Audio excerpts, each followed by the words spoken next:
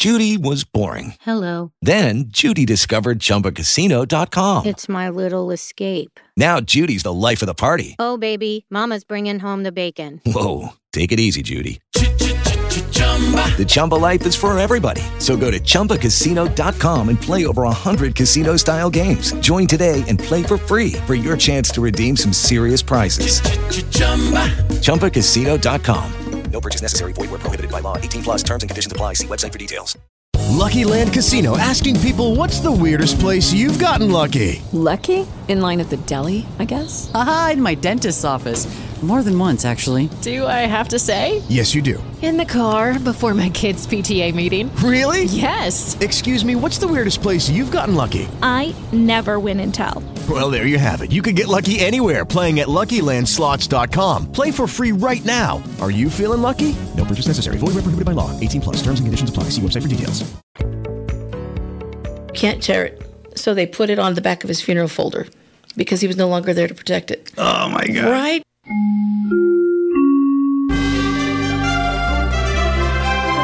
KCAA Loma Linda. Listen on 1050 AM, 102.3 FM, and 106.5 FM. Saddle up and ride with me on the Cowboy Entrepreneur Show every Wednesday at 6 p.m. on KCAA, the station that leaves no listener behind. Medical scientists worldwide are encouraging people to eat more fish. Most American diets are low in cold water fish that are abundant in important omega-3 oils. DHA and EPA are the vital components of fish oil that provide healthy benefits. Not only are they crucial for brain and vision development, they're very important for cardiovascular health. Carlson, America's leading Norwegian fish oil brand, specializes in both great-tasting soft gels that are easy to swallow and fish oil liquids that don't taste fishy. That's right, Carlson provides the most extensive line of fish oils to meet all your needs. You can take Carlson fish oils with confidence, for Carlson fish oils are tested for purity, potency, and freshness. Ask for Carlson Norwegian fish oils today. That's right. Ask for Carlson Norwegian fish oils today.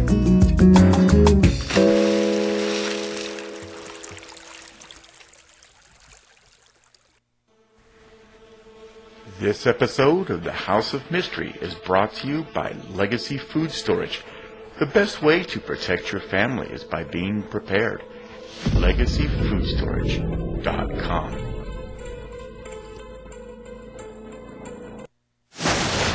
Fiction, science fiction, horror, fantasy, crime, LGBT, thriller. You have now entered the House of Mystery with your hosts, Eric Shapiro, David North Martino, John Copenhaver, and Al Warren. Heard on KCAA 106.5 FM Los Angeles, 102.3 FM Riverside, and 105.0 AM Palm Springs.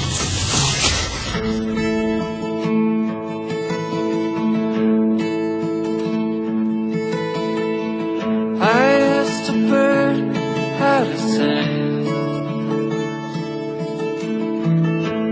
and the meaning of a song. Where he goes, from every dusk till dawn. His longings, arrows set to fly, tied her by the tail on a roller coaster ride. I can't blink and a lifetime's gone by.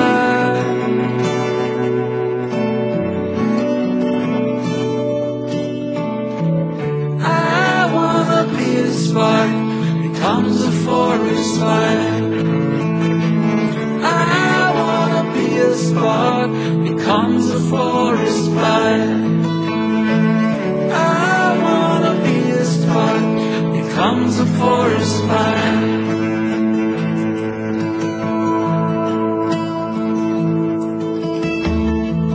I asked the sun how to shine. What makes a fire burn? How she gives all day, ask for nothing in return. Longing arrow set to fly, tethered by the tail on a roller coaster ride. If I can blink and a lifetime's gone by,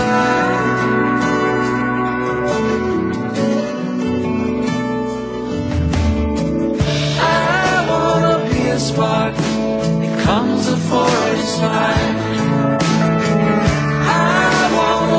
Spark becomes a forest fire. I wanna be a spark, becomes a forest fire.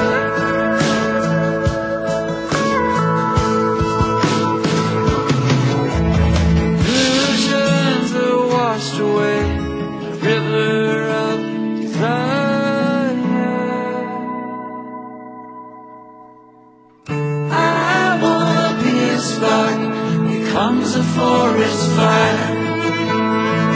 I wanna be a spark, becomes a forest fire.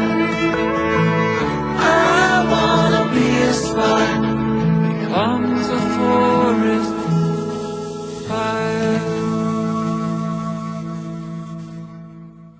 Okay, now people listening probably haven't heard that song before because it's not something we played before. Dave, are you still there? Absolutely. Well, you know.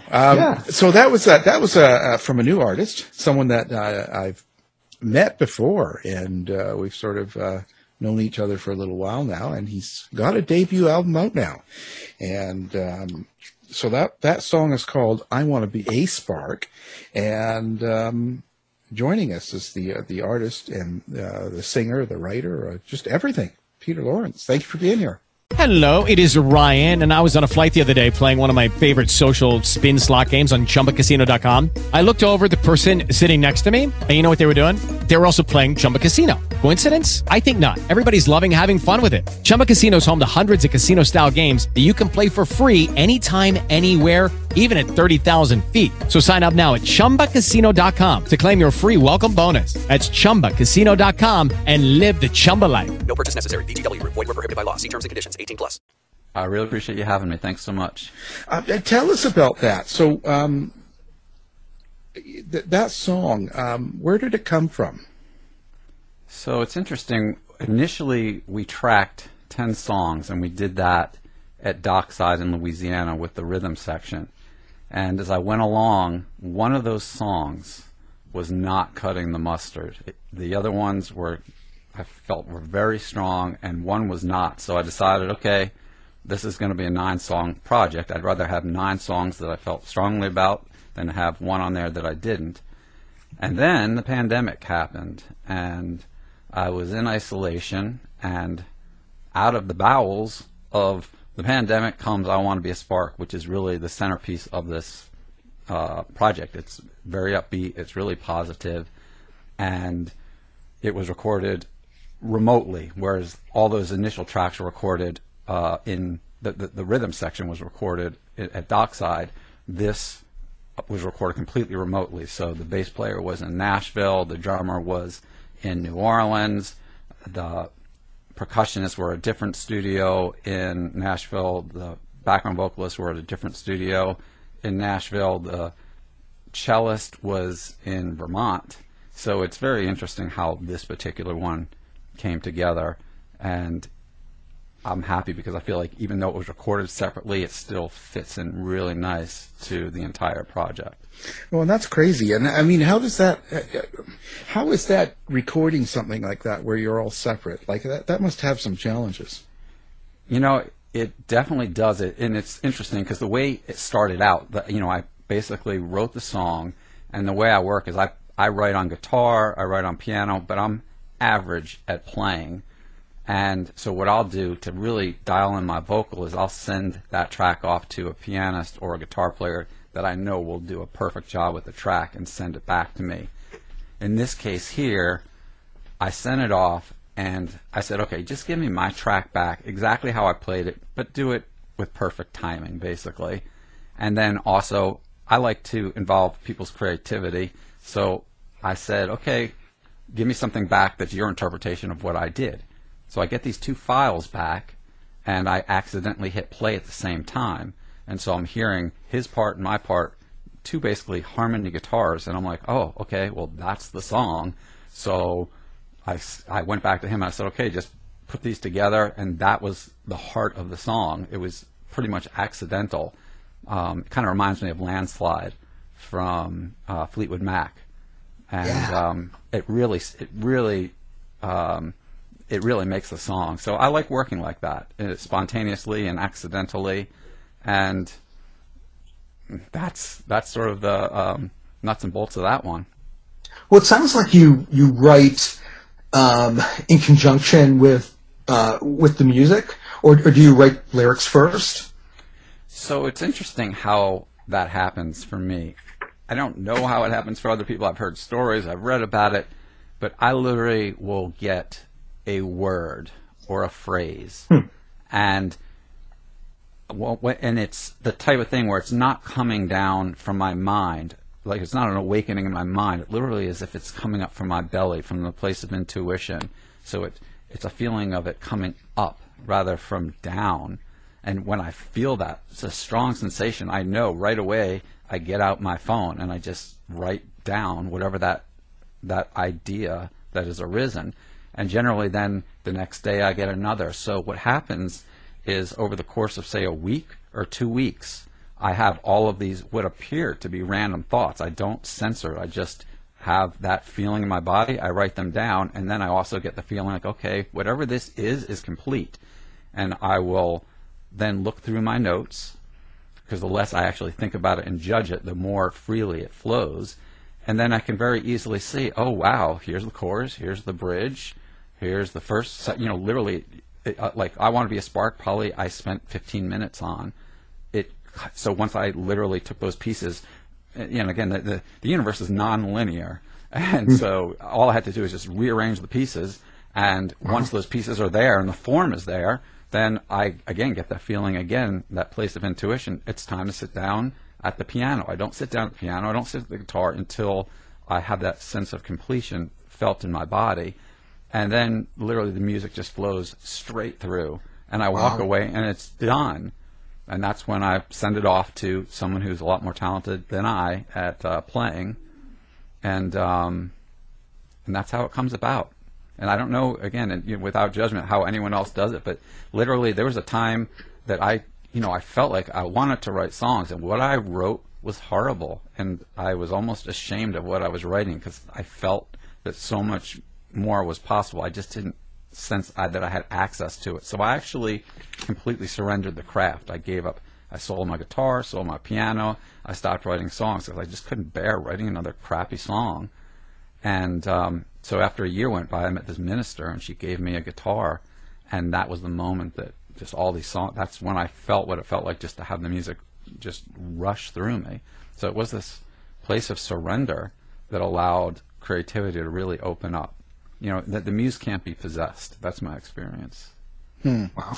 That's sort of like Dave in a sense. Well, but Dave hears voices in his head, and he writes them down, and he puts out these fiction books and stories and stuff. So exactly. Yeah, he's a little bit insane.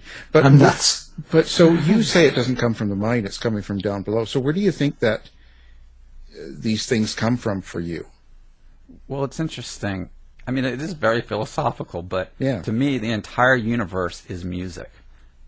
That's my understanding. Spiritually, the entire universe, if you want to know what it is music. So when we're just tuned in to the universe. You know, like the idea of the Om, and it makes this primordial sound. Well, everything is vibration. So if you're open to receiving that, you know, the muse will speak to you, whether that's writing books or whether it's music. It's all coming from the primordial sound of the universe. And I've tried it the other way, and it was horrible. Yeah, but looking back at it, do you really think it was horrible? Can you look back at what you were doing before? Maybe it just didn't feel right, but was it really? You know what? Okay, so maybe I'm a little hard on myself. I've got pretty high standards. Yeah. And I've really, you know, strove in every respect to meet those standards. But yes, I remember like my first real demo was in college, and it was at Star Tracker Recording Studio in Lincoln, Nebraska. 24-track, 2-inch tape. It was 3 demos. I can tell you the band was a lot better than the songs. You know, like, so, you know, yeah, I got some great experience. I really sunk my teeth in deep. You know, we made some cool sounds. I'm sure I can go back. I can find a line in each one of those songs that I would maybe steal, but that's about it. So, again, you're right about that. So it's just a question of, you know, we're just getting experience as artists every time we take the risk of doing our art. So I'm being hard on myself, but even maybe a little facetious. But yeah. it is honest. I wouldn't put that music out today. Well, I mean, today it might be hit. I don't know. I have to find that tape and just for laughs. Yeah. Well, you know, because I personally, I can look back at some of my first books, and I can think they're just awful. You know, that was just terrible. And even first radio shows years ago, like 10 years ago and stuff. And these are, but it's really not as bad as I think, because people still approach me and say, "Oh, you know, listen, this was great. I really like this," or something. And you're like, "Wow, okay." There's definitely things I could find that I would like and I would be proud of, but not much. So what do you think influenced you to write I want to be a spark? Like what do you think, what was around you, and what do you think was the catalyst for that? Well, if you think about this, you know, as I said, that it arose out of the bowels of the pandemic, that, you know, when we feel, you know, like things are dark, you know, and we're called to go inside of ourselves, like the winter time. The winter time is the time that we go inside, right, into the interior self. That's how I looked at it. It's the time to go in and like really like excavate and evaluate like what is, you know, what we're holding within ourselves, and cleanse ourselves. And so I guess that was just part of that process. And the answer to that was, you know, I want to find my best self, and I want to share that best self out into the world, and hope that, you know, everybody has a chance to find their best self and share that out into the world, because that's how we get out of where we are. Now, when you have someone listen to your album or listen to that song in particular, is there an underlying thing there that you want them to take home or think about? Is that, I mean, besides the words, is there something deeper? Is there a meaning that you're hoping people pick up? I think if there is, it's literally, it's what I had said. It was what I just said. It's that, you know, we have our highest self and we have our lowest self. And at any moment, we can make a choice, or start making a choice, to be our highest vision of ourself. So if somebody hears that and says, you know, I want to be a spark that starts a forest fire. I want to be something good, and I want to share that goodness out into the world. And I believe that when that goodness really can't be anything other than that, because it literally just wants to be shared. So I think that's it. That's really interesting. Do you draw from other bands? Like you mentioned Fleetwood Mac, Landslide. Is there some influences that come into your work like that? Well, absolutely. I have been mostly influenced by Jackson Browne. I remember My sister was in 6th grade, I was in 3rd grade, and I remember seeing Running on Empty on her floor, and she was spinning it on her record player. And I remember that moment. And ever since then, I've been drawn to Jackson Browne's music. And a close second is James Taylor. And I love what both those artists do. I particularly love James Taylor's backing vocals. Like Carly Simon said, nobody does it better. When it comes to backing vocals, nobody does it better. He is enormously creative. I set out in this project to create vocals that would be equal to that, and I don't know if I ever can or will meet that. That is a very high standard, but that's how I think about, and esteem James Taylor and the creativity, particularly when it comes to the backing vocals. And, of course, I grew up in Jersey, so a close third would be Bruce Springsteen. He's a brilliant songwriter. I don't need to tell anybody that. But growing up in Jersey, that all that stuff just washed over me. Those are the artists that influenced me. And I feel like Jackson Browne, I know his father was, I believe, a minister, and James Taylor had a spiritual awakening. Both those artists are willing to speak in spiritual terms without overwhelming or beating anyone over the head, and I really resonate with that. So, geez, I thought Carly Simon was singing that about me. she was. Yeah. Now I'm crushed. I'm just crushed. That's just awful. I thought she was singing about me. Oh, we all did, I guess. We all did, right? Devastation. Well. And now, so a second track you picked for us, like to be playing, we'll play next. It's called "Like a Telegram." What can you tell us about that song? I remember growing up in during the Cold War, and I was young during this time, and I didn't understand what a nuclear bomb was, and what the whole implications of the potential nuclear war meant. And in 1989, when the Berlin Wall fell, I remember that my body just completely relaxed, because at that time I understood, and I think the whole world took this great sigh of relief, felt a sigh of relief, and we all sort of felt it. If you guys remember how that felt, there was this great hope and possibility that seemed to emerge. And so I remember this time, and I remember feeling safe, and I remember feeling all this hope and potential for the world. And then it seems like since 9/11, things have changed. Like, I don't necessarily feel that so much as I used to. So there was this place of innocence, between 89 and 9/11, that I'm just so grateful that I know that I was able to feel that. So this song, Like a Telegram, is about just remembering times that felt really great and wishing for it. And of course, if you have that desire, then the hope is still there. So it's a hopeful song. There's a little gloom, but all these songs ultimately have positive messages. So that's where that one comes from. It's all about wishing for and remembering, what felt good. And it's interesting that it's not intentional, but there's a reference to Steely Dan in the lyrics. And as far as production, and being a studio band, they were a studio band for a while, and they really went for a warm, focused sound. And so this song is not Steely Dan. It's a different vibe, but there's a lot of the similar aesthetics as far as production that went into it for all those people who are interested in that sort of thing. It's amazing too, because us old enough to remember the times from the 80s before 9/11.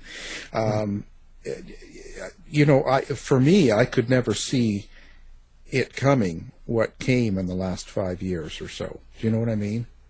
Right. It seemed like we were going in a direction that you never turn back. You're just going to go forward. It might go at different speeds, but I didn't see that turn in the road, as you might call it. Yeah, going back to what you were saying about spark, I mean, I have to believe that there's goodness and that we can tap into that and move forward. Like, that has to be, you know, otherwise why get out of bed at the beginning of the day? So again, the whole album is ultimately about hope in different forms and about, you know, different spiritual themes. But yeah, okay. I hear you. Yeah. Well, you know, I never want to get out of bed anyway, so I just.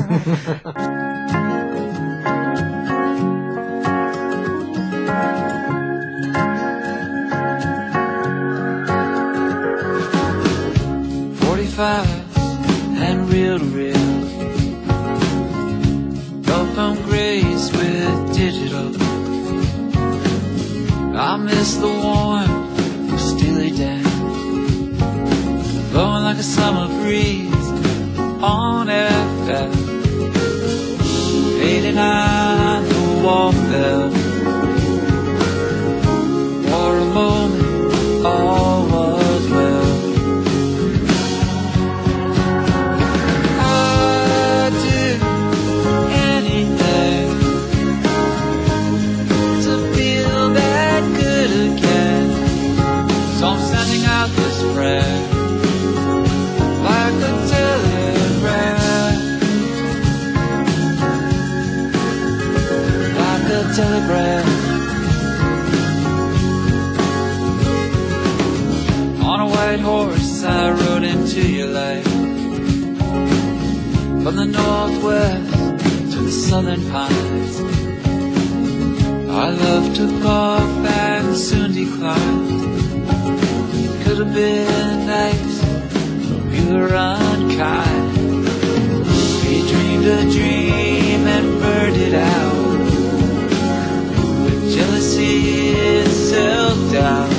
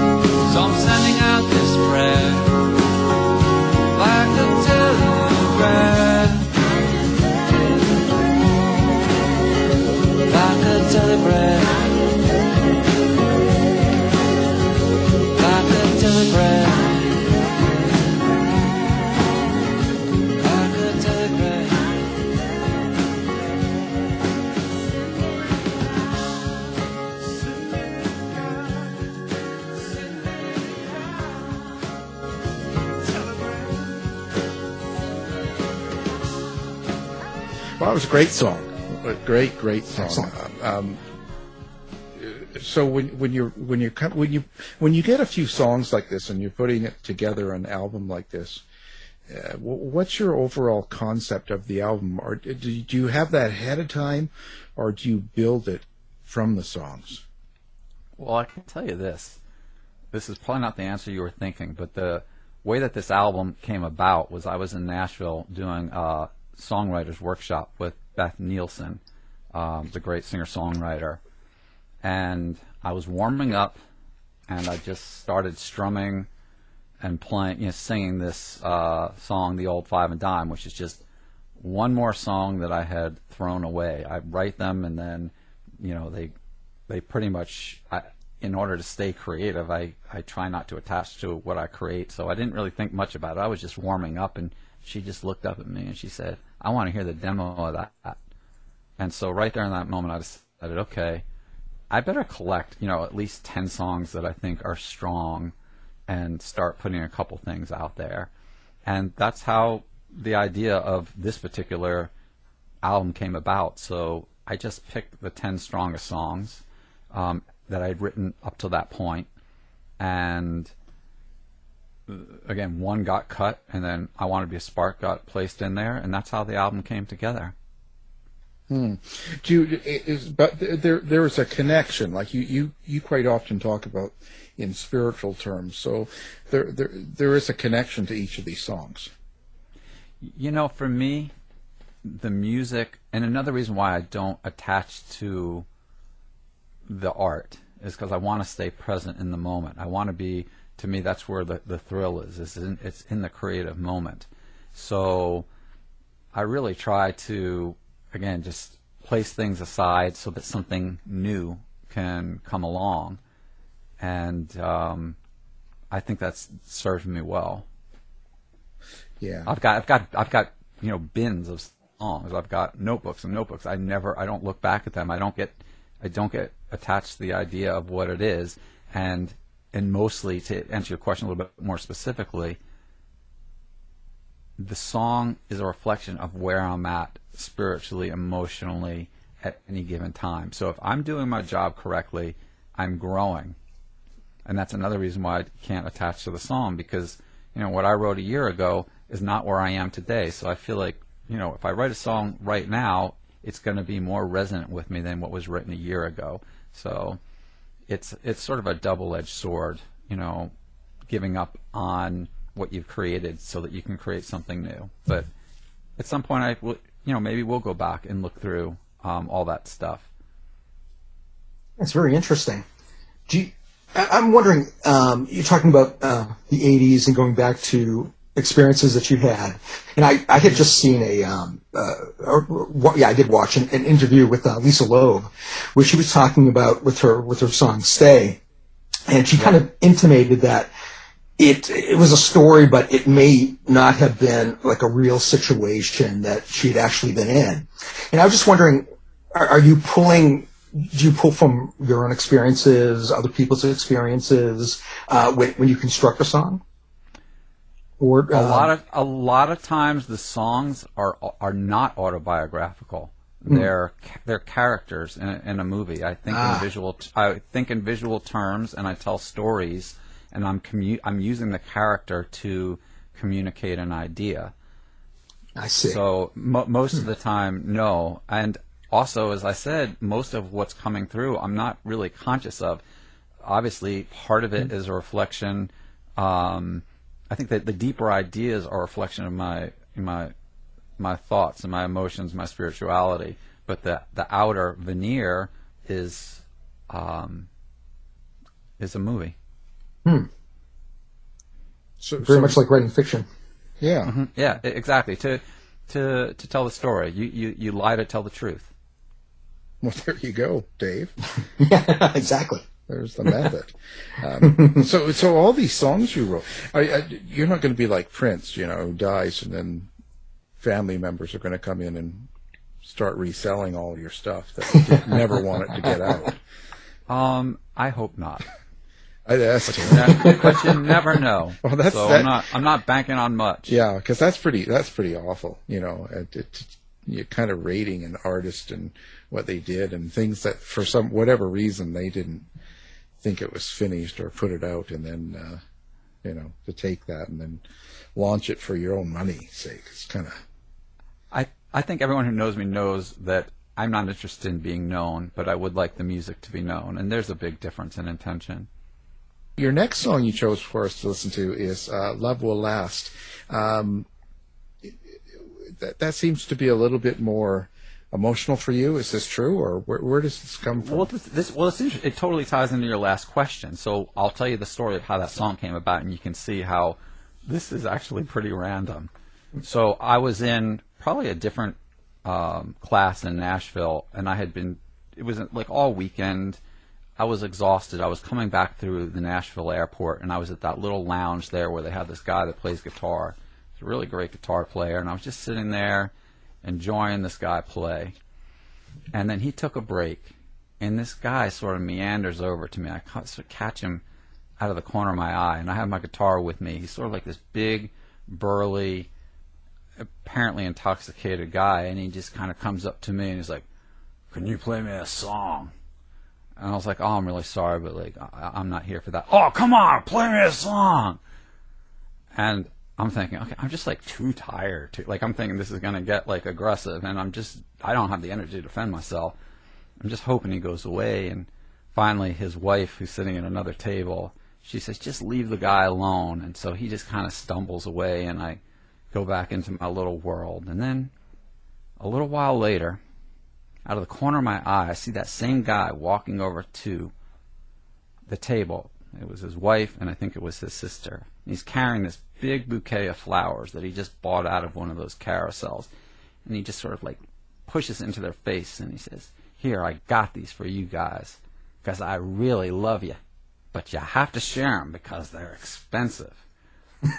And in that moment, listen to the lyrics of that song. In that moment, literally, that entire song streamed out of me. I pulled out my phone. I wrote the whole thing, like, in 2 seconds, and then I pulled out my guitar in the Nashville airport, found a place, and I wrote the music. By the time I got on my plane, that song was done. Wow.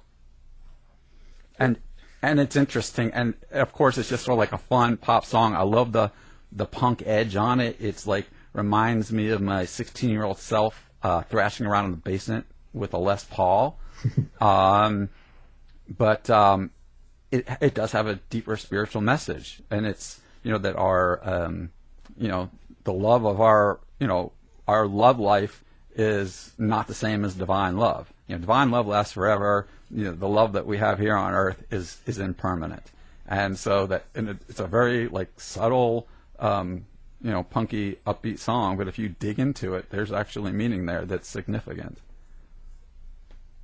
And it took me a minute to tease that out, by the way, because, again, the muse just spoke to me, and the muse speaks to me when I'm in Nashville. I don't know why. And that song comes out, and then I have to ponder, and then I finally realized, oh, okay, that's what it is. I mean, that's what it is for me. I trust that everybody can hear what they hear and decide what it means for them. Lucky Land Casino, asking people, what's the weirdest place you've gotten lucky? Lucky? In line at the deli, I guess? Aha, in my dentist's office. More than once, actually. Do I have to say? Yes, you do. In the car before my kids' PTA meeting. Really? Yes. Excuse me, what's the weirdest place you've gotten lucky? I never win and tell. Well, there you have it. You can get lucky anywhere, playing at LuckyLandSlots.com. Play for free right now. Are you feeling lucky? No purchase necessary. Void where prohibited by law. 18+. Terms and conditions apply. See website for details. But, my interpretation is that that's what the muse was trying to convey through this very simple song. Law of attraction makes the world go round. A single glance is all it takes to sweet nothing's found. Love goes fast, flowers from a carousel. Put the money in and turn the dial. Very expensive, sentimental, worth the price to see you smile. Love will last for a while. Lovers sit in cafes, side by side, kiss the way home on their taxi cab ride. Love goes back, flowers from a carousel. Put the money in and turn the dial. Very expensive, sentimental, worth the price to see you smile. Love will last for a while. One cool word and the bubble bursts. Then it don't feel like it did at first.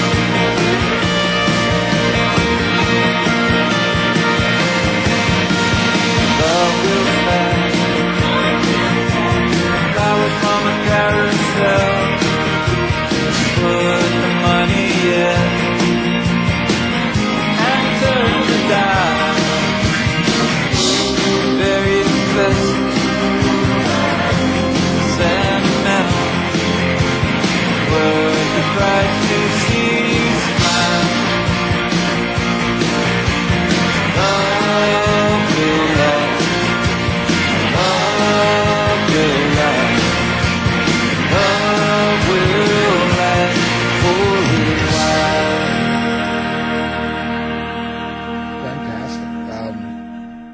Do you ever worry about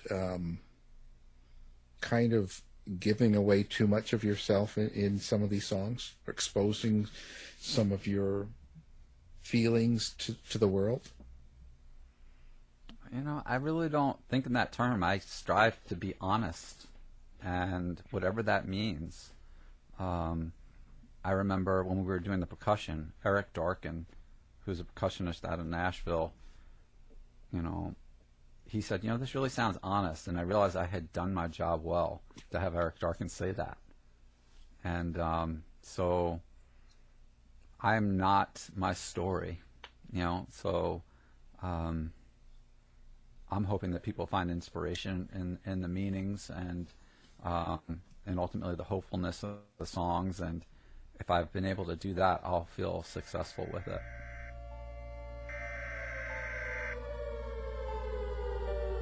We interrupt our programming. This is a national emergency. Important details will follow. Are you prepared? Legacy Food Storage. The best way to protect your family is by being prepared. Go now to legacyfoodstorage.com. Use coupon code HOM15 now for 15% off. Quick, go!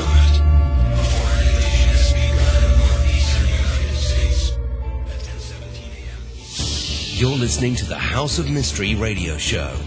History, crime, conspiracy, and paranormal mysteries. It seems like you've looked particularly for people to help produce and record this album.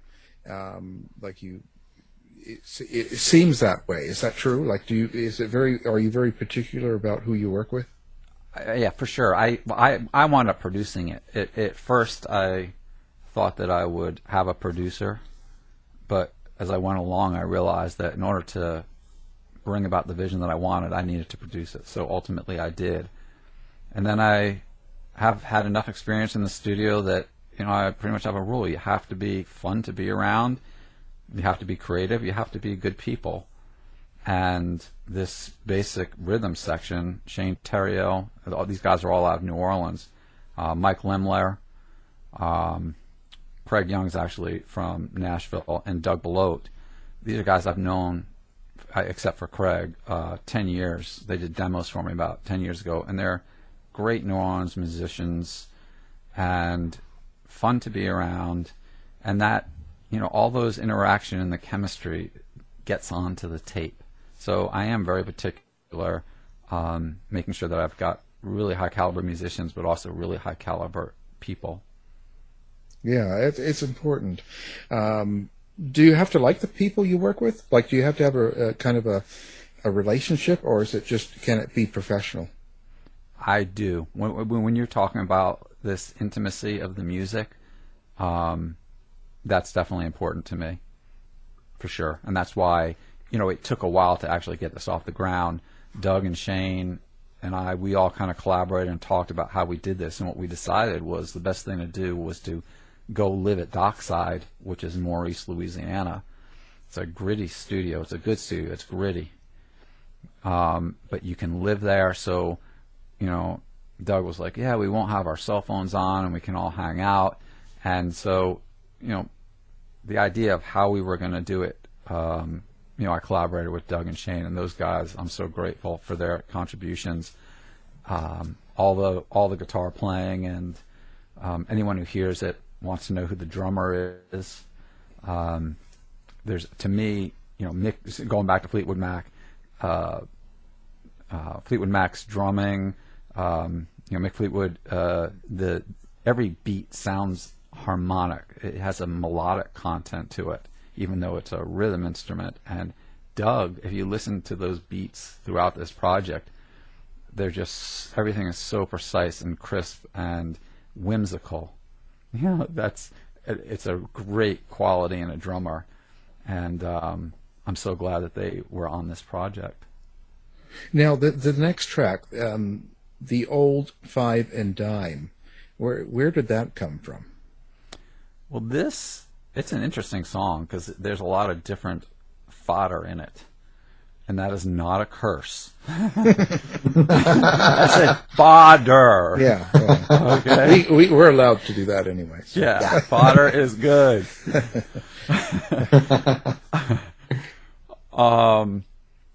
So, like this existential question, you know, if a tree falls in the woods, does it make a sound? Well, like the bigger question is, if you live your life and nobody sees or pays attention, did you live your life? Did you live a quality life? It sort of ponders that question, and of course I have my answer to it. I might be curious to see what you guys think about it, or anybody else, but you know, I've got a strong opinion about, you know, the ultimate meaning. If anyone sees a shooting star, does it shine? Does it fly? Well, what do you think? Well, it does. It's important for the people that are shining and living at the time, right? So I'm a depressed man, so I don't blame you. Yeah. We all are. Yeah, but now Dave here, he's happy, you know. So always. So what do you think, Dave? if no one sees a shooting star, does it shine? We're getting way too far into philosophy here. Yeah, I don't know. I guess it depends on the eye of the beholder. For sure. There you go. Well, your audience can decide for themselves. Yeah. Let them figure it out. So we'll do that track now.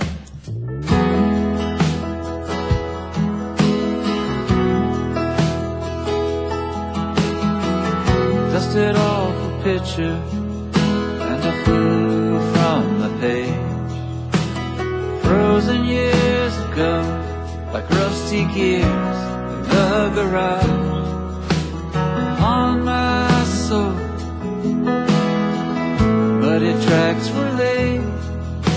Now there's a secret heart nobody knows. I was burning like the clocks in my first ride. Empty as summer in paradise. No one sees a shooting star. Does it fly? Someone's bored it up. The old five and dime.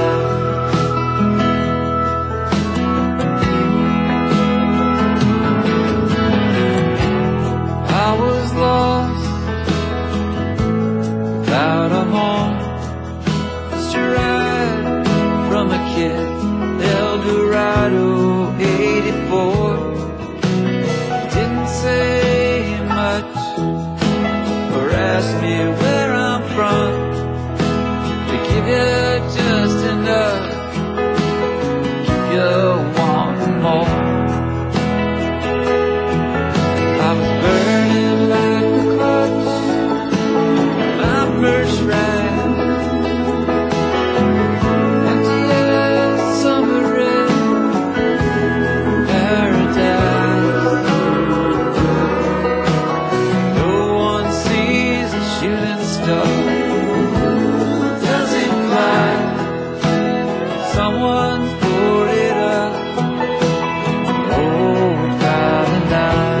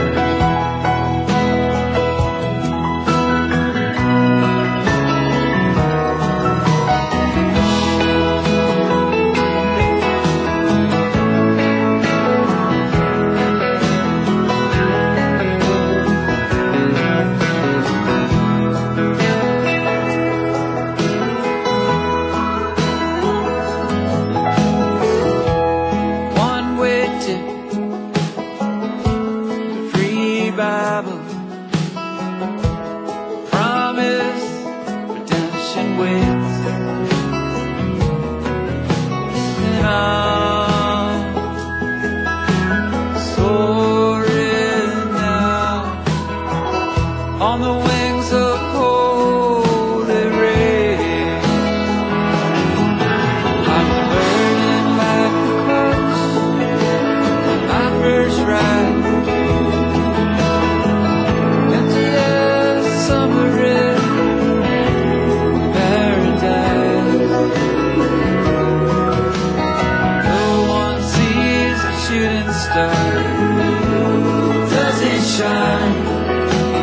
someone's poured it up. Below Valentine. How is the music business these days? You know, because the old day of you know, before streaming and all that, and it's got to have changed. How do you feel about the business part of it now? I don't have any feelings about it. I think I did as I was watching it evolve, but at this point it is what it is. So you can roll with it or you can resist it, and I don't resist. I try not to resist anything that shows up in my life. So just wherever it takes me, that's where I go. I'm not going to argue with it like that. You could waste a lot of time, a lot of energy doing that. You know, the good old days are over. Right? I guess, yeah. No, it's just curious because I just wonder how hard it is to make money, and I don't mean, you know, the rich old days and stuff, but I'm talking about just surviving money and stuff. It's you know, you're not going to make a whole lot of money off the songs you write. This is true, and since it's not my goal to make money, I don't really give that much thought. I mean, honestly, I'm more interested in dialoguing about the meaning of the songs and what that means to people, and these sort of discussions like we're having, I really appreciate, because this is why I did it. Now, at some point, if there's some revenue streams that come from, you know, they will present themselves. As I alluded to before, I don't have much ambition, but if there is any ambition, it already exists within the music. All I have to do is pay attention to it, and that's what I do. And that's how we wound up here on this interview. Well, in the same vein, I was just wondering if you think streaming itself with all the platforms puts artists kind of more on the same level, the same playing field as maybe somebody who's really famous and someone who is more of a beginner in the industry. Do you think it levels things out a bit for people, for artists? It definitely does, and the part of that challenge too is that I think there's like 40,000 songs being added to Spotify every day. There's, you know, we're being inundated with different forms of media, so yes, we're having more access, but because of that access, we're being buried in it. But at the end of the day, I believe, you know, the muse decides what is heard and what is not heard, and that's where I'm at. So I'm not attached to, you know, how prolific or not the music becomes, because, you know, we may think that it's this record executive or, you know, this other person being discovered, but, you know, the muse, the collective energies of the universe decide what is going to be prolific and what is not. And I trust if this music is to be heard, it will be heard, and there's not a darn thing I can do about it. Now, the last track we're going to play is "Mercy for All of Us." What would you like people to know about that track? Well, I think about this idea of forgiveness, and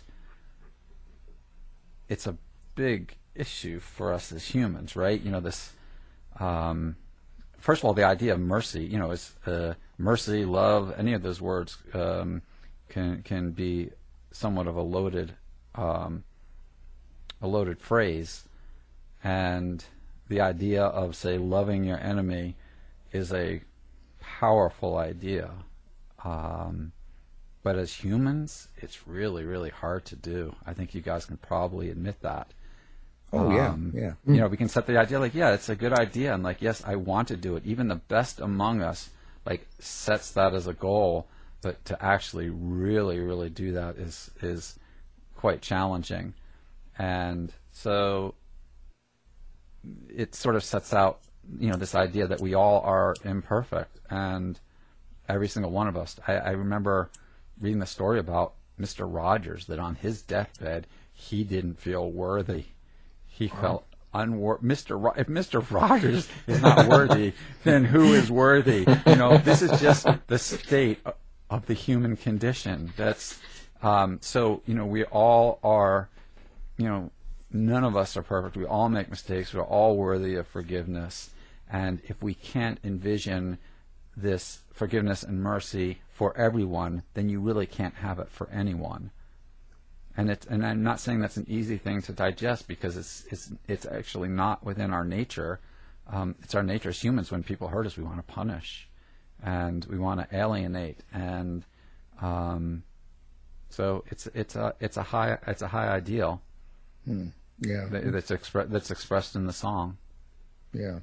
Now we'll play the show out with that song. How do people get a hold of your music, or where do they find out more about you?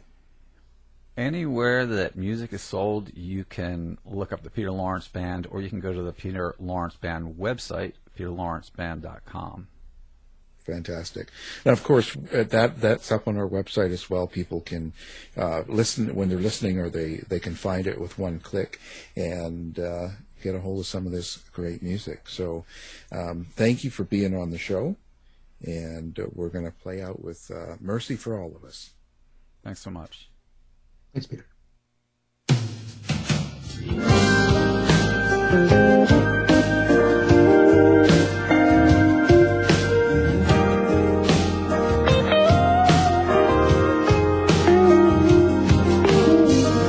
Shed our pain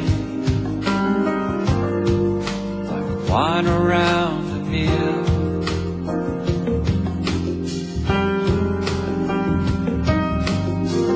And drank that poison, and glasses were filled.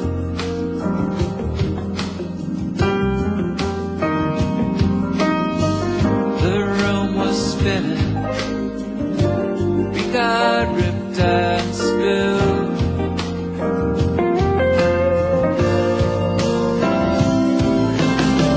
Now let mercy be, let mercy be for us all.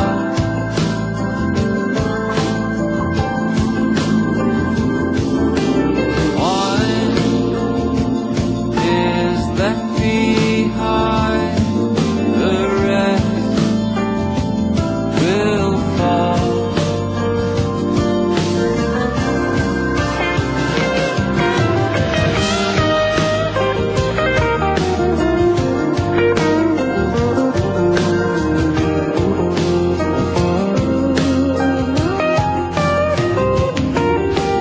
Years of dark night,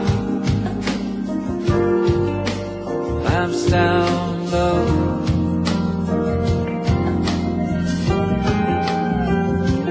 We were holding the Rosetta Stone.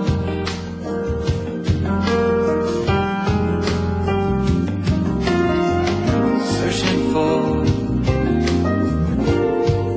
the grand design.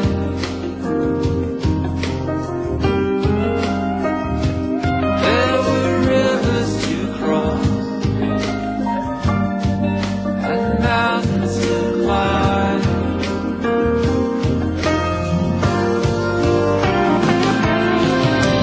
Now let mercy be, let mercy be for us all.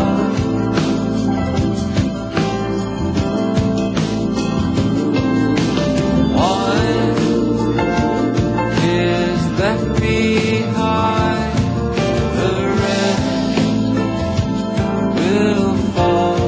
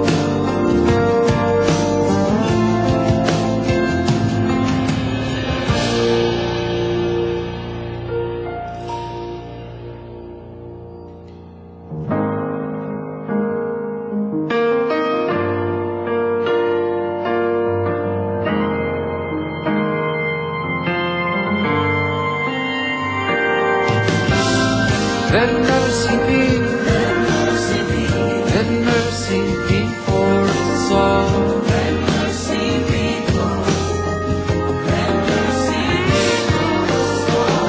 Let mercy be, let mercy be, let mercy before us all. Let mercy before, let mercy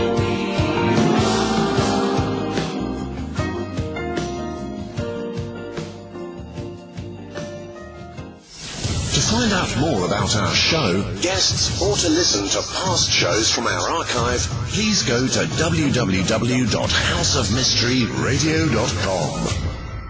Show's over for now. Was it as good for you as it was for me? Well, good night. This has been a production of Something Weird Media. I'll be back. Listen to KCAA Loma Linda for less confrontation and more information.